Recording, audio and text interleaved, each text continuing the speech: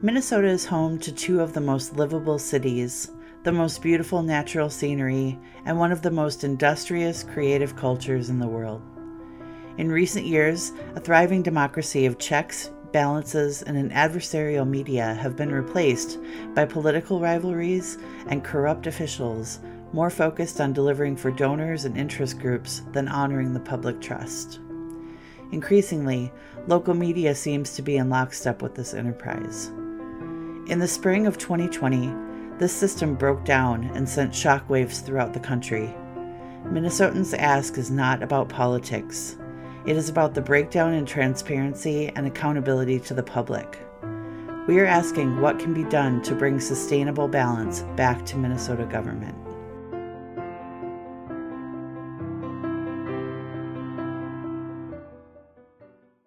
Hello, everyone, and welcome to another episode of Minnesotans Ask. Co-host Val Lockhart and I today are very happy to have with us two tireless advocates for openness and transparency. For lack of a better word for it, I would call them two warriors in that fight who really have dedicated countless hours to those efforts. Val, it'd be good to talk to both of these gentlemen. Absolutely. We have with us today Rich Neumeister and Tony Webster. And I'll start with you, Rich. Rich, you are, as you may know, something of a legend in Minnesota, at least among those of us who care about data and transparency in government. How did you become as committed as you are to this work? Whether it goes back to your childhood or your education or an experience, what got you into this work and fueled that passion that you have? Well, I didn't know I was that old. I know. Just getting my Social Security in a couple more months, but I think it's a combination of environment and how you're raised. I was a low-income kid, lived in housing projects. My dad was a disabled vet. So you already knew the impact that government can have on your life. And then as I grew up, you interacted with government. And then again, which I've already alluded to, of a certain age, you grew up in the 60s, you grew up in the 70s. Being a firstborn, I mean, I did a lot of stuff. I had a lot of rope to either hang myself or to do something with the rope I was given by my parents. So I did a lot of independent stuff. So, I was active in the 68 campaigns, got on the Humphrey campaign, and a lot of it had to do just be, there was an early astuteness of me and politics and my surroundings. And one can make a difference, student council, whatever. But then as time went on, of course, you get educated a little bit, you do some reading and stuff like that. So where I started to do the things, at least with the legislature, was in the late 70s. When I was a probation worker here in Ramsey County, and the whole issue of community corrections, where the state was financing community corrections or probation work at that time. Community corrections were large amounts of money by the state to augment corrections, people in probation, on parole, and whatever. And then, when I was a kid, I lived around near the Capitol. So it was just a little nexus. So there were budget cuts. The interest about where I was telling you about the background, how I was raised, already had questions about the relationship between me and government. So rights started coming into play. Questions. I mean, I remember asking in 1970 about why can't we have vending machines in high school? So you saw, all I'm saying is it develops. So did your parents give you any? So I just want to finish again with the Vietnam War and Watergate. You then had some of those issues start to come out: privacy, civil liberties, accountability. So, Rich, did your parents give you any insight as to what, like, did they give you direction on any of that? Or kind of teach you, instill that in you? Or was it just something you feel like you learned along the way? I think it comes back to that main point that I said. They gave me enough rope either to hang myself or not hang myself. And I didn't hang myself. And as long as I didn't get in too much trouble, they supported. I mean, there was never saying, don't get involved in this, don't do that. Yeah. Okay. So Rich, I'm going to ask Tony the same question, but what's specific to, you've been such a fearless advocate on issues of open data and privacy and those types of issues. Is there any one experience or issue that really drove you in that direction as a passion?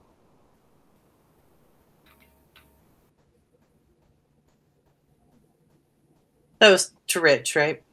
That's to Rich. I'm going to ask Tony for his background in that same question. Yes. Oh, you're asking me that. So I thought it was Tony. Yeah. No, not really. I mean, okay. I mean, over the general things. I mean, like I say, you go back to history in the late 60s, early 70s. You had activism. You had a number of issues. You had the environment. You had the feminist movement. You had Vietnam War. You had the whole thing of your relationship to government and secrecy. Go on and on. So it was a panoply of issues. Yeah. So you just went into it. I mean, I remember 1970 taking a sledgehammer in front of Kaufman Union. Down with cars, representing, gas, the pollution.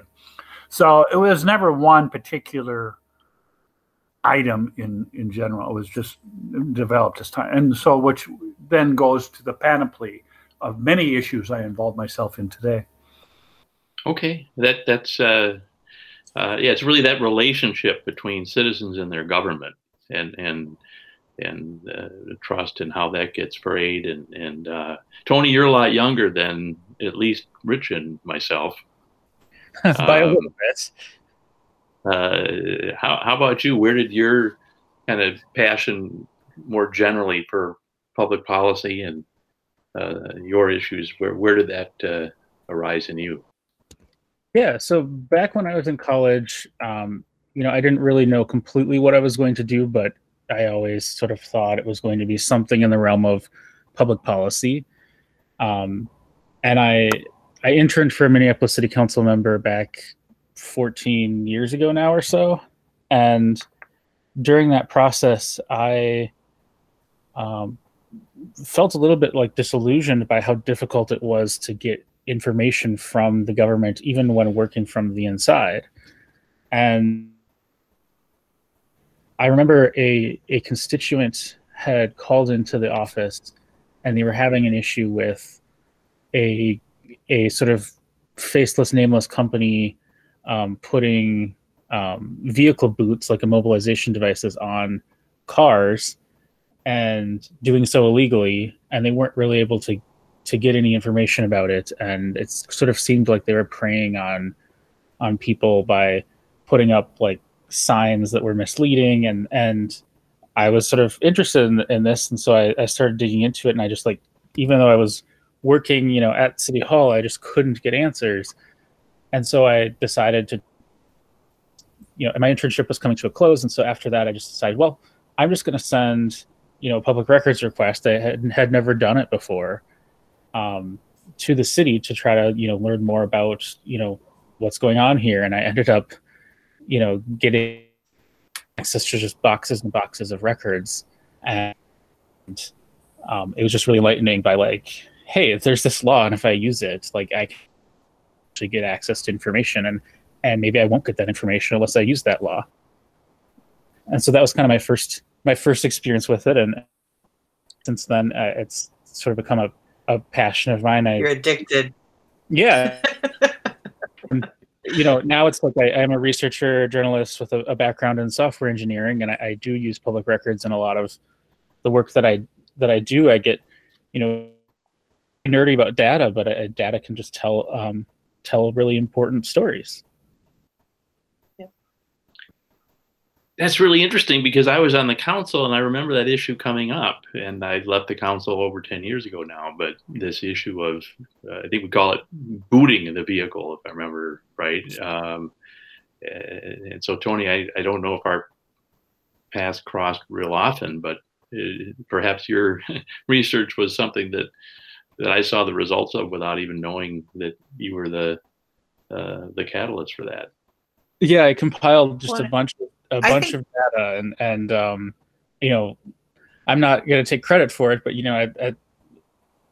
several years have passed, and then ultimately the practice of booting by private companies made illegal in like most circumstances. So you had some early success, perhaps. Yeah, and I think that's actually one of the important parts of this kind of work is being able to, I'm often interested in the big picture, like collecting a lot of data, analyzing it, figuring out how systems or processes work and how they might be broken, and not necessarily in a way that's advocating for something politically, although people can do that, but more just figuring it out and writing about it and sort of sharing that information. Great. Rich, you are known at the legislature for your advocacy. Have you ever been a paid person over there, or have you always worked on your own dime? I've always worked on my own time in terms of the advocacy of public data works, or even some of the voluntary efforts. At one time, almost 33 years ago, I was paid for a session to monitor legislation for the Minnesota Hospital Association at that time. And at that time, that monitoring was not considered lobbying. So it was a nice way. I was there at the meeting, so they just said, "Rich, take notes." I was paid $10 an hour at that time. So it was a good, but in all the other efforts I've been doing, not paid, all voluntary. And I just want to say that this is what's important in whatever, like Tony has done a great job in saying what he does. And he even mentioned it, the political aspects of it. I'm one of those folks that like to get into the political aspects. Yeah. I'd like to testify at the legislature and in local public bodies to be able to share information. So it's important to understand that as we go into our conversation, there's no right or wrong about what people do. I mean, on public accountability or for issues of privacy or certain kinds of things, because it takes all kinds to make the push. We may disagree, we may overlap, but for the overall push, you do need the researchers. You do need the people who are tech savvy.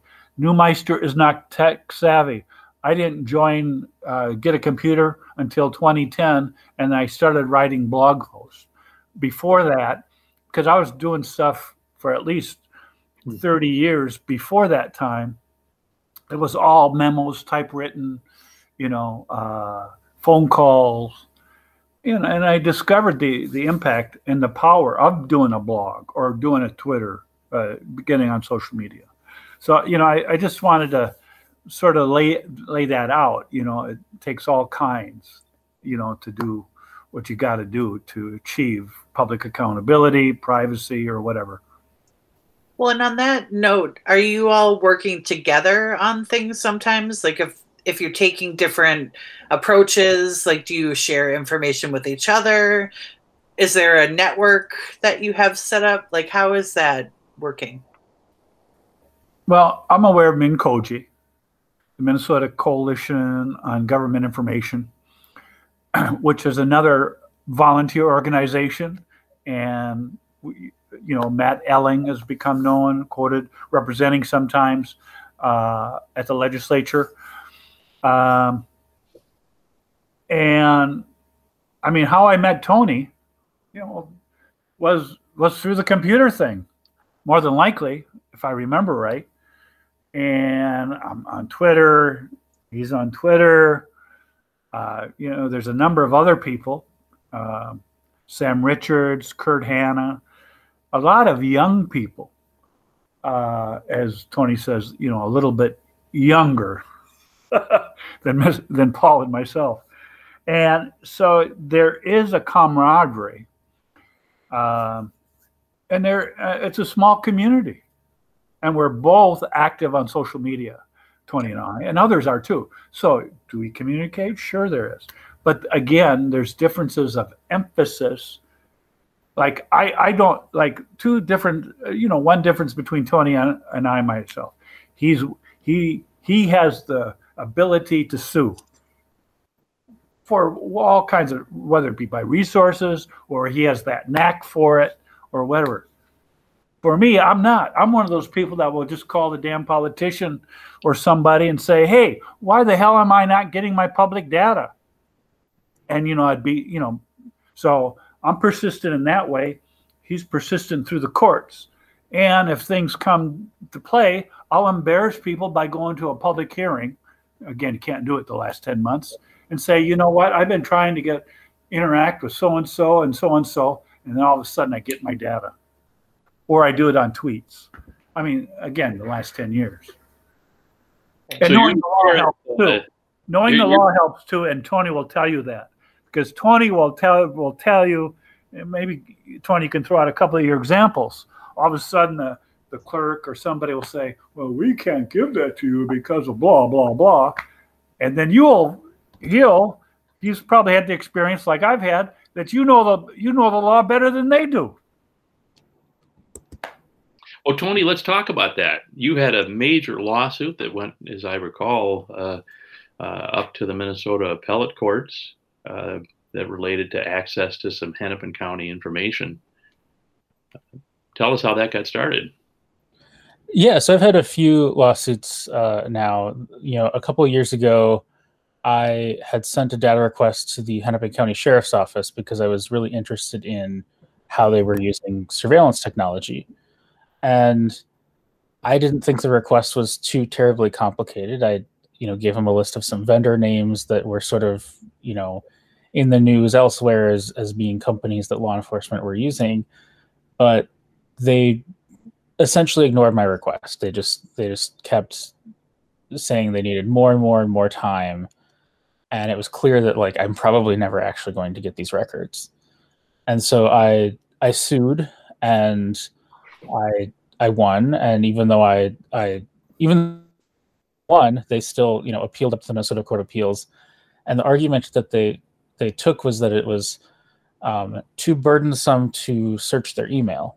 And they came up with this argument that, you know, well, you're asking for us to search, you know, these words in our email, and that would mean that we have to create folders for every word in the English dictionary and then categorize all our emails by all the words used in the emails. And it was just such a frustrating argument because, you know, you can just search your email boxes. It's not a big deal. And in fact, they do. I mean, they have internal investigations all the time. I mean, this is really basic stuff. And so I did win. It did go up to the Minnesota Supreme Court. You know, I won. I ultimately got the records, but at the end of that, it was, you know, I sent my request in late 2015, and I didn't actually see any of, I didn't see the bulk of the documents until summer of 2018. Well, we're talking about, you know, very fast moving advancements in technology. What I receive in 2018 is just not journalistically, you know, useful anymore because it's just so dated. So although it's like this, the process, the system worked, you know, I was able to hold them accountable and get the records, but, you know, to what end? It was just sort of a really frustrating experience. I'm actually in in two other lawsuits right now. One of them was against the Minneapolis Police Department. And last October, I was really interested in, you know, we hear a lot about police discipline cases, you know, now and then, where we might just hear about a single officer's conduct. But I really wanted to look at the big picture. You know, I hear all these excuses about police discipline happening so slowly or not being followed through, and there's a lot of blame of like the police union and the arbitration process. And I wanted to see the records. Like I wanted to get a big picture of what's really going on here. And so I just asked the city for all of the discipline records for all of the police officers who are employed there. And they did not give me a single file on a single officer. And I waited. And then after George Floyd was killed and all of the conversation that came out of that, I was like, I'm done waiting. So I sued them, and it wasn't until I sued that they actually began to give me anything. And so have they responded at all until that point, or they just ignored you completely? I mean, it was they told me they were working on it, but okay, so the same runaround. Yeah. And ultimately, I did get a bunch of records. They still haven't given me everything. But what I did get, was very illuminating. I worked with the Minnesota Reformer and wrote a story, highlighting a bunch of cases where this whole process went wrong, and just showing how there's all these areas that there's room for improvement. And I think it's really important that people do this kind of work and be willing to do these deep dives into data, but it's like not possible if government agencies aren't following the law. So Tony, to be clear about this though, this information you asked for, there wasn't any debate. It was all public information, correct? Yeah, generally speaking, it's public. There's certain cases where they might, redact a name here or there, that sort of thing. But police discipline records are public. If discipline imposed is public under law, and they have to produce it, and they just didn't do it. I want to follow through on a couple things that Tony was saying. Yeah, I got to give credit to Tony. He wouldn't say this, but I do. In his first civil suit in 2015, which ended in 2017, two things came out of it that are still our issues today that the public would never know about. One is about facial recognition that Hennepin County's been doing along in the metropolitan area, where there are stories still emanating from what he did 5 years ago. It's important to realize. Secondly, Sam Richards, who I spoke about, who's like ourselves. I think he doesn't do it for money. He does podcasts, some reporting for Muck Rock, and he found out about Cellhawk, which he was able to find out about through Tony's, all the data dump that got from there. So it's important for your listeners and your viewers that when you ask for data, that making a data request is one of the most powerful tools that you have as an individual. It's compliance by law that the government has to follow. Now, they may have different kinds of ways to follow, but that right, as soon as that letter goes to that responsible authority, by law, they have to comply with your request.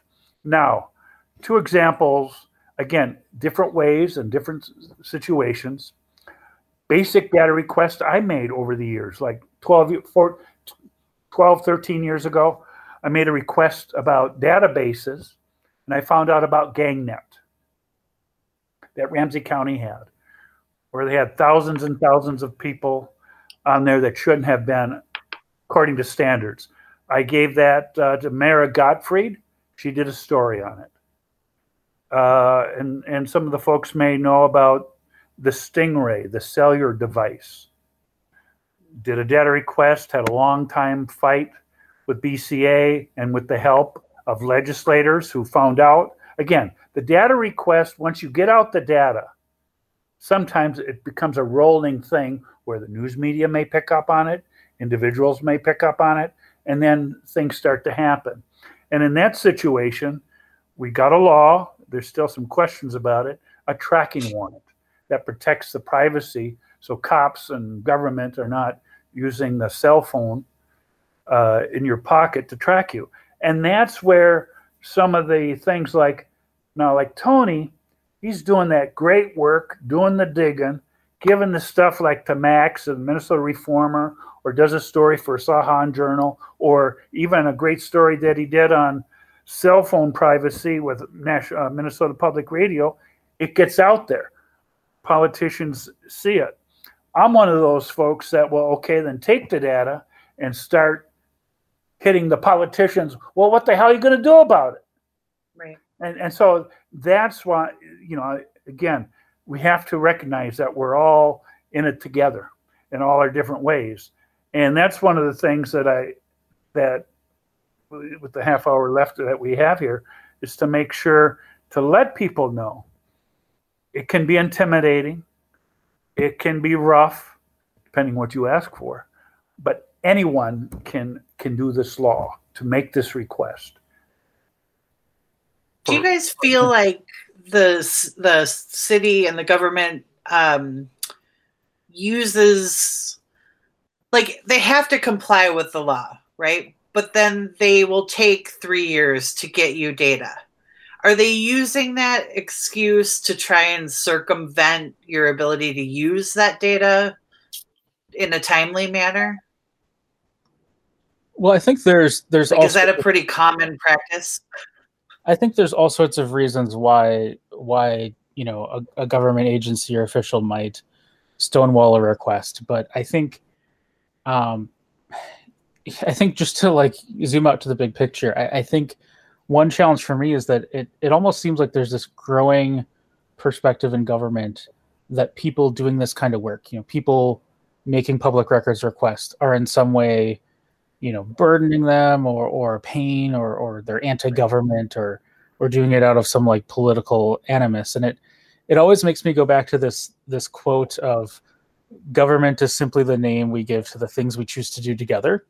And I really believe that quote, but when government officials are hiding what they're doing and concealing how they're spending money or who they're meeting with, or when they and some of the work I do, when they fight against their disclosure of their use of surveillance technology, for example, it sort of starts to feel like, hey, maybe we're not doing this whole government thing together. And I really think more highly of people in government than that. I think if you're in government, you should be proud of what you're doing. You should be proud of what you're accomplishing for the people, and you should be proactively telling people about your good work, publishing the data online, putting up the stats, inviting feedback. And in my mind, when a public records request comes in, you in government should actually be excited that there's someone interested in your Somebody work. cares.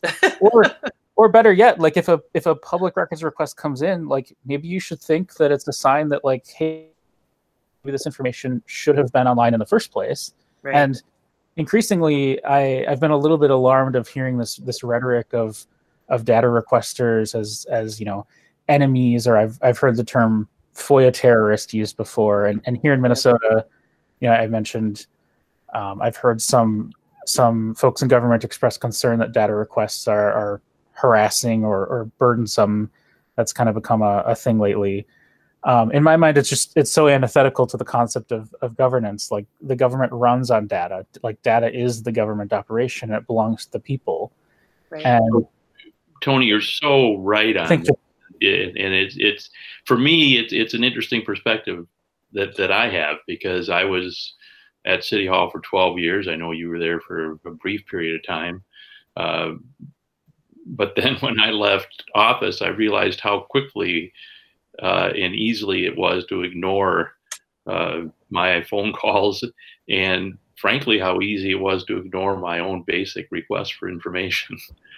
And it strikes me, using policing as an example, there's a requirement that use of force reports be filed anytime there's a use of force. And given the magnitude of the issues, just using that as an example, why shouldn't we have a requirement that there simply be a portal on for any police department that includes, and if you have to redact the names of the officers or whatever, but anytime there is a use of force matter, it seems to me that rather than requiring someone like yourself, one of the two of you or us, to individually request this data, if there's really a commitment to change in this information, shouldn't there be an affirmative obligation? For example, right now you've got, the campaign finance laws. You just go on the county website and you're able to look up. If this is truly public information, if there's nothing more important right now that municipal government is looking at than our policing issues, why is it so unreasonable just to expect that information would be available on a portal as opposed to individuals having to ask for it and even sue to get it? Well, Paul, what it comes down to is control. Right. It's a power game. See, again, different people look at things in different realms. For me, based on the background, I look at it as a power struggle. It's a power game. Who is control? Who is in control of the information? Controllers of information control the message. I'll give you an example very quickly. When all the budgets came down, when the budget cuts came down, I don't know what administration it was in from the state. Chris Coleman makes this big plea saying, you know what, we're going to have community meetings to see what you, the public, want to hear or get feedback from you so we can make decisions about the cuts you want, because local government aid was being cut. Well, I found out, and someone else found out, that there was a 44-page memo, some pages like that the administration had already done, but they didn't want to release it on the web for the community before the meeting could look at what the mayor's staff was recommending. And the only way you could get it is by request. And how easy was it just to put it on the damn portal? Chris, bless his heart, I know him, I knew his dad, and his brothers, a couple of his brothers, and Nick, who I really miss, wanted to control the message. The other aspect, I remember I make data requests all the time, just as Tony does.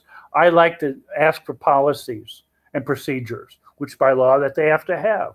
Well, the Minnesota Department of Education had it in their policy memo.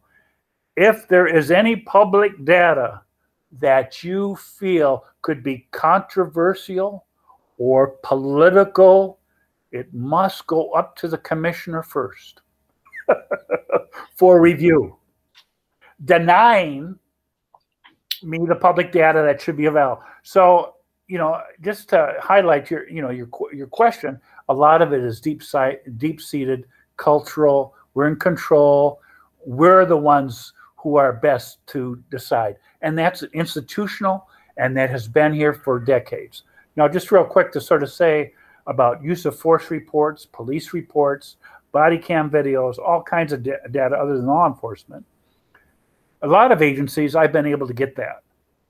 I made a data request for all police discipline files from the city of St. Paul, certain aspects of their files. I got them, and they gave them to me electronically on a PDF. Completely different than the Minneapolis approach. A lot of it has to do with culture, too. Yeah, culture shift in government. Have you guys seen a lot of differences? Go ahead, Tony. Sorry. Oh, I was just going to say, I think culture shift in government is maybe the most important thing. I mean, I do feel like, seeing these open data efforts and dashboards pop up, have been some like really good progress, and I want to see more of that. But as it stands now, it's like in the work I do, which has been a lot lately about police surveillance technology. I see police departments spending, hundreds and thousands of dollars on, the best and the best gear and surveillance tech. Well, at the same time, their records on police officer discipline, when they do wrong, are often stored, in paper in 6 different filing cabinets, or maybe, in a box that's at an offsite facility. And they say, we don't really track that thing. It's going to cost $10,000 to get that. And so we have this priority on buying all this new surveillance equipment, but then there's no priority on actually like internal accountability. And I think where we put our focus really does matter, and is reflective of our culture inside government. So I want to jump on this culture question, everyone. How do we change that culture among the elected officials? It seems to me that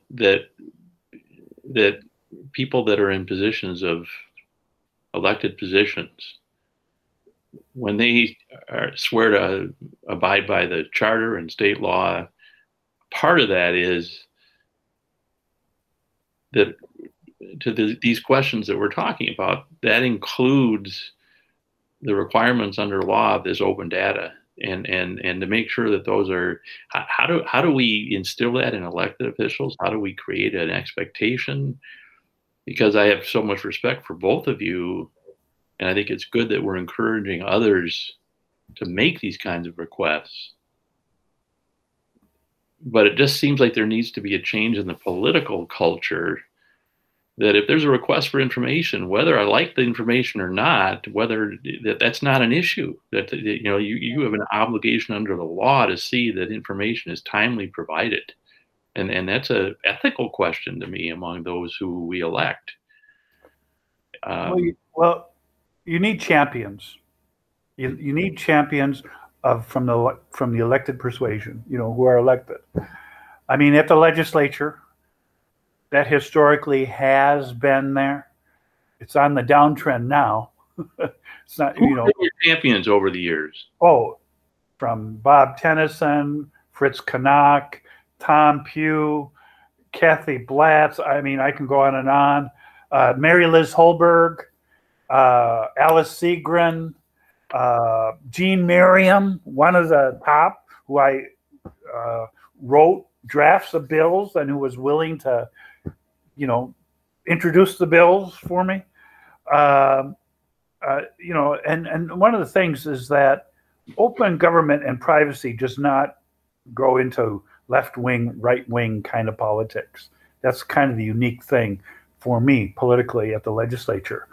On a local level, there needs to be a bought in by elected officials. Now, I'll just say the example, and maybe Tony could make comment about it because he knows a little bit more about Minneapolis than I do. Minneapolis, 2-3 years ago, decided to put in some money and some effort to make some changes. They hired 2 data practices coordinators to help facilitate. They set up a system where you can make data requests via computer, electronically, which has a negative or two. But the thing, though, they invested all this money and the buy-in is in there. But what happens when the coordinators, who are the bosses, supposedly, are asking the departments for the data that Tony may have requested, John Q. or Joan Q. Public of Minneapolis asked for? They're having fights internally from the agency that should be obligated to know that they have to do the law. So on the outside, Minneapolis invest all this money, but the pissant fights are happening internally. Again, it's not with all data, but it is that data that might show embarrassment, that might show questions. It might show those. And those are the kinds of things Tony has been asking for, and others too. Tony, I want to turn to your lawsuit and just how much dedication it took, because were you represented in that lawsuit?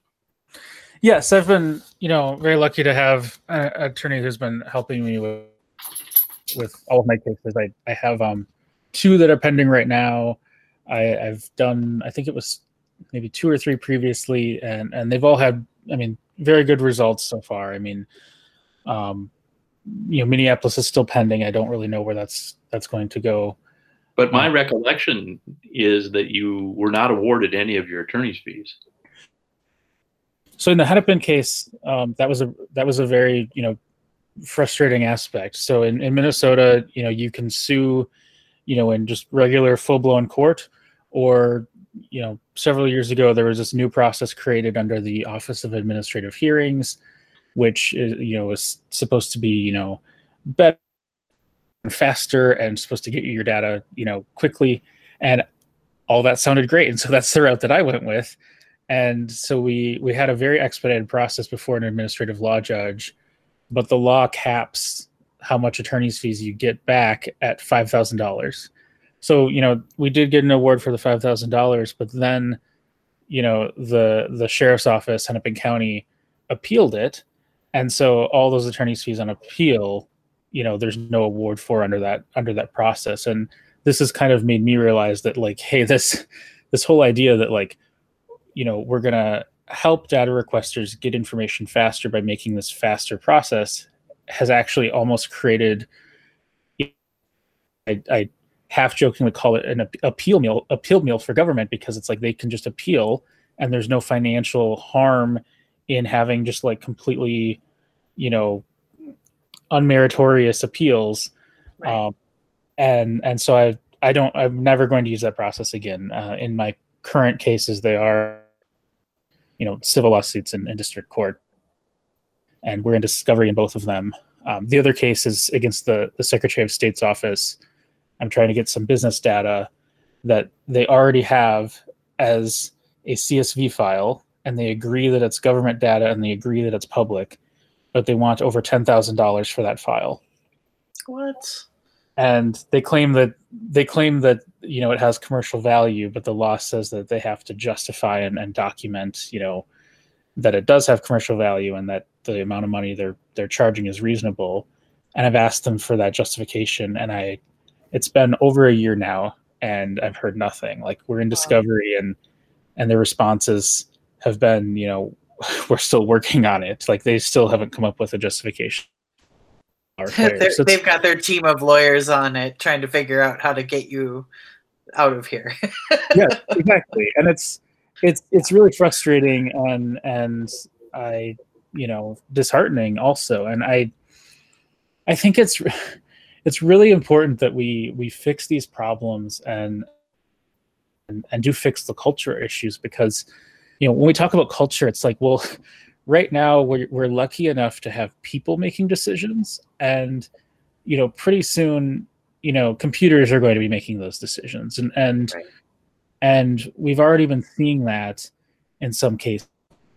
Like, it's not science fiction. Minneapolis police actually use algorithms to determine staffing levels in different parts of the city, and I've seen some prosecutors, not here but out of state, using algorithms to determine like whether someone should have bail or not, or how much their bail should be.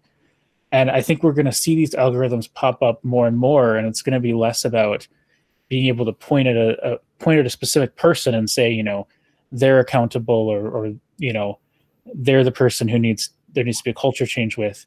It's like we're going to have computers making these decisions, and right now, people across the country are having problems getting access to information about how those algorithms, it's said that they're trade secrets or security information. And so I think we really do need to figure out this stuff sooner than later, and make sure that this is just a core value in everyone in government, that people know what their government is up to and how it works. Because if we don't figure that out soon, I mean, I just hate to think where it will go next. I have a question for both of you about the current state of our world and how that is affecting your ability to do these things, like with COVID and unrest and whatever else is going on. How does that affect your ability to do this? Well, as most people who know me, they know me that my fun, my entertainment is interacting with government, asking questions, So it's hard as hell during the last 10 months with the pandemic. And, I live right across the street from St. Paul City Hall, Ramsey County, for the last 40 years, 6 blocks away from the Capitol. I mean, again, I don't do it as much as I used to, but there's still that thing to do. Pandemic has raised a number of issues. Star Tribune, the St. Paul paper have had some issues about that and about access and ability. But I do have to say in general, because there were some attempts to try and modify the Data Practices Act at the beginning of the pandemic, like some other states have done, to sort of say, well, you know, we don't have to honor data requests, things like that. Well, that flew dead on arrival when some entities and groups were entertaining that because of our strong belief by the legislature in general on that issue. But you know, I've been getting my data. I haven't actually been making data requests. I'll leave a message. Hey, can you send me the stuff? You know, yesterday I was calling police agencies asking if they own drones because I'm going to follow up on that. Well, I was getting recordings. I left a message. They got back to me. The thing is the physicality of the public meetings. Again, it's not just data requests. It's also the physicality of seeing our government. Right now, our government is virtual and invisible, from my point of view, for a great number of people. I have very mixed thoughts about it. I mean, on one hand, I think as a result of the pandemic, we've seen a lot of, you know, technology improvements that have made government more accessible. I mean, I you know, for many years have covered court cases and that sort of thing. And now it's like being able to, you know, call in or join a Zoom and, you know, see the court proceeding happen from home has just, I think, added a new level of transparency and engagement and knowledge that just wasn't there before, because not many people can take time, you know, take time off work, you know, get downtown, you know, pay for transit or parking, and then go through security and get up to the courtroom. And I saw a statistic, something like 97% of court hearings in Minnesota were being held remotely at last count. And I think a lot of good comes out of that. At the same time, though, when the pandemic started, and even we've seen it a little bit, you know, during our most recent, you know, November or so, there's been a lot of access getting shut down. One piece of data that I frequently use in my work are search warrants.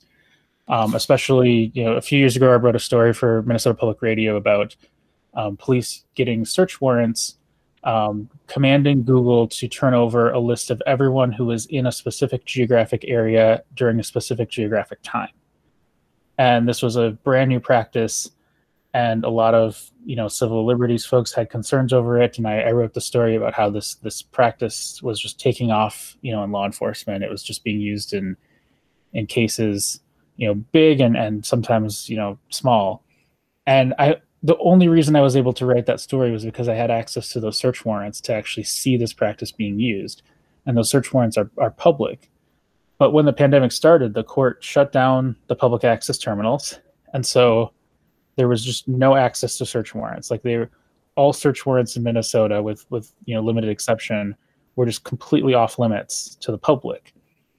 And I think it's raised a concern for me recently that, like, well, oftentimes, like, the public's interests and you know, the interests of researchers and journalists are just not considered as you know, government's been making decisions about how to handle this pandemic. So I have a lot of good and a lot of bad to say about what's come out of this. I think you know, the other thing is that COVID has become just an excuse sometimes, where you know, we're now, you know, 11 months into this pandemic, and it's just kind of, although there's a lot of reasons COVID is disruptive in government and in everyone's lives, I am seeing it sort of left and right in terms of, like, oh, we need more time to handle this request. And it's like, well, it's a spreadsheet. Like, you already have the spreadsheet, but it's just kind of become an excuse, and that can be frustrating.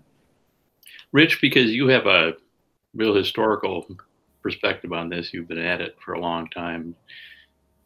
Are things better or worse than they were when you started in this work 30 years ago? Oh, they're better. I mean, there's, as I was, you know, being at the legislature for many years, I was known as the Lone Ranger of privacy. As many people may know, I I just do as much strong work on public access as I do on privacy with a lot of the laws at the legislature. Sometimes they'll say privacy, open government advocate, who the hell knows? And the reason why is you got great people like Mr. Webster. You got people like you, Paul. You got people like you, Valerie, who are taking more of a broader interest in this. When I was around lobbying at the legislature, you had basically some good people, like John Finnegan, who was the editor of the paper, Bob Shaw of Star Tribune, Raj Adams and the Newspaper Association. And then there was myself. And then depending on the issue, but not consistently. But now that's changed a lot. So that's one of the major things. The second thing that I think we have to still remember historically, in our state, our data practices laws are different than other states. It's based on data. It's not based on broad principles like all data that is considered an invasion of privacy shall not be public. We don't have broad categories, or the broad category, any or all drafts before the final document is released shall be not available. So the legislature is the entity that we put into law decades ago who decides the specific things, what should be public or private. So I've seen, and that's where I'm just important to continue, that people need to go to the legislature to talk about those issues. Because one example is the body cam legislation. While people are complaining now, 5 years later, hey, there's not a lot of public data, body cam video that's public in other states, because there weren't a lot of people in the trenches down at the legislature. They would publicly testify, community groups, but not, lobbying legislators, while the police association, the Minnesota police chiefs, who had the money and the power, they did all that. So, things have changed, yes, and for the better, but still the old horse show goes. You got to show up, make a difference, and let your voice be known. That's a call to action, it sounds like, Rich. Every individual has a right to be at the legislature and advocate, and may not be getting paid to do it, but we all have a right to be over there. Damn right. And even on the city level, too, because the city has a lot of power, or the counties, and locals. So, Tony, maybe some words of hopefully some hope from you, and as you look ahead in the future to what you see. What do you think the greatest challenges are moving forward, and what gives you hope? Yeah, I feel really hopeful that there's so many people who I think are really interested in these sorts of issues and have been sort of following along with developments or getting involved themselves. I think that is really promising. I mentioned, there's all sorts of ongoing challenges, and there will always be challenges, and it's important to stay updated about things happening at the legislature. But I think I would just encourage people to get involved and to use the law to ask for data. I feel like one of the things that has sort of happened in 2020 and in recent times is there's been a lot of people who get frustrated at sort of like the media and about coverage that they see or don't see and that sort of thing. And I think one thing that's important for people to realize is you have the right to go find information and do your own research and that sort of thing. And these laws exist for everyone to use. And so if you're not seeing something covered, in the press that you want to see, obviously, tell reporters, like they're usually wanting ideas of what to cover. So of course, talk to, your local press, but also you have the right to go ask these questions yourself and to get the data. And I think more people should get involved in doing that. We have to be the media. Yes. Well, it's just like the example I just saw now. As you know, there are people being investigated about comments that they made at the state capitol from 2 weeks ago. Yeah. That they're being investigated. Now, not getting into the politics of it, when you start saying about legislators and all that they're being investigated, public has a right to know about who, what, where, when. Are they doing it appropriately? Are they not? Are the law enforcement doing it politically? Or who the hell knows? I don't know. We live in a strange world. But it's very clear under our law, certain information about investigations are public. Yep. But again, you don't see the press asking those kinds of questions. Hey, we want to know why or who, because certain data is public. And that's what, like Tony was saying, if you're interested, then you can do the data request. One of the great things about the Data Practices Act, you can ask for all government information about yourself.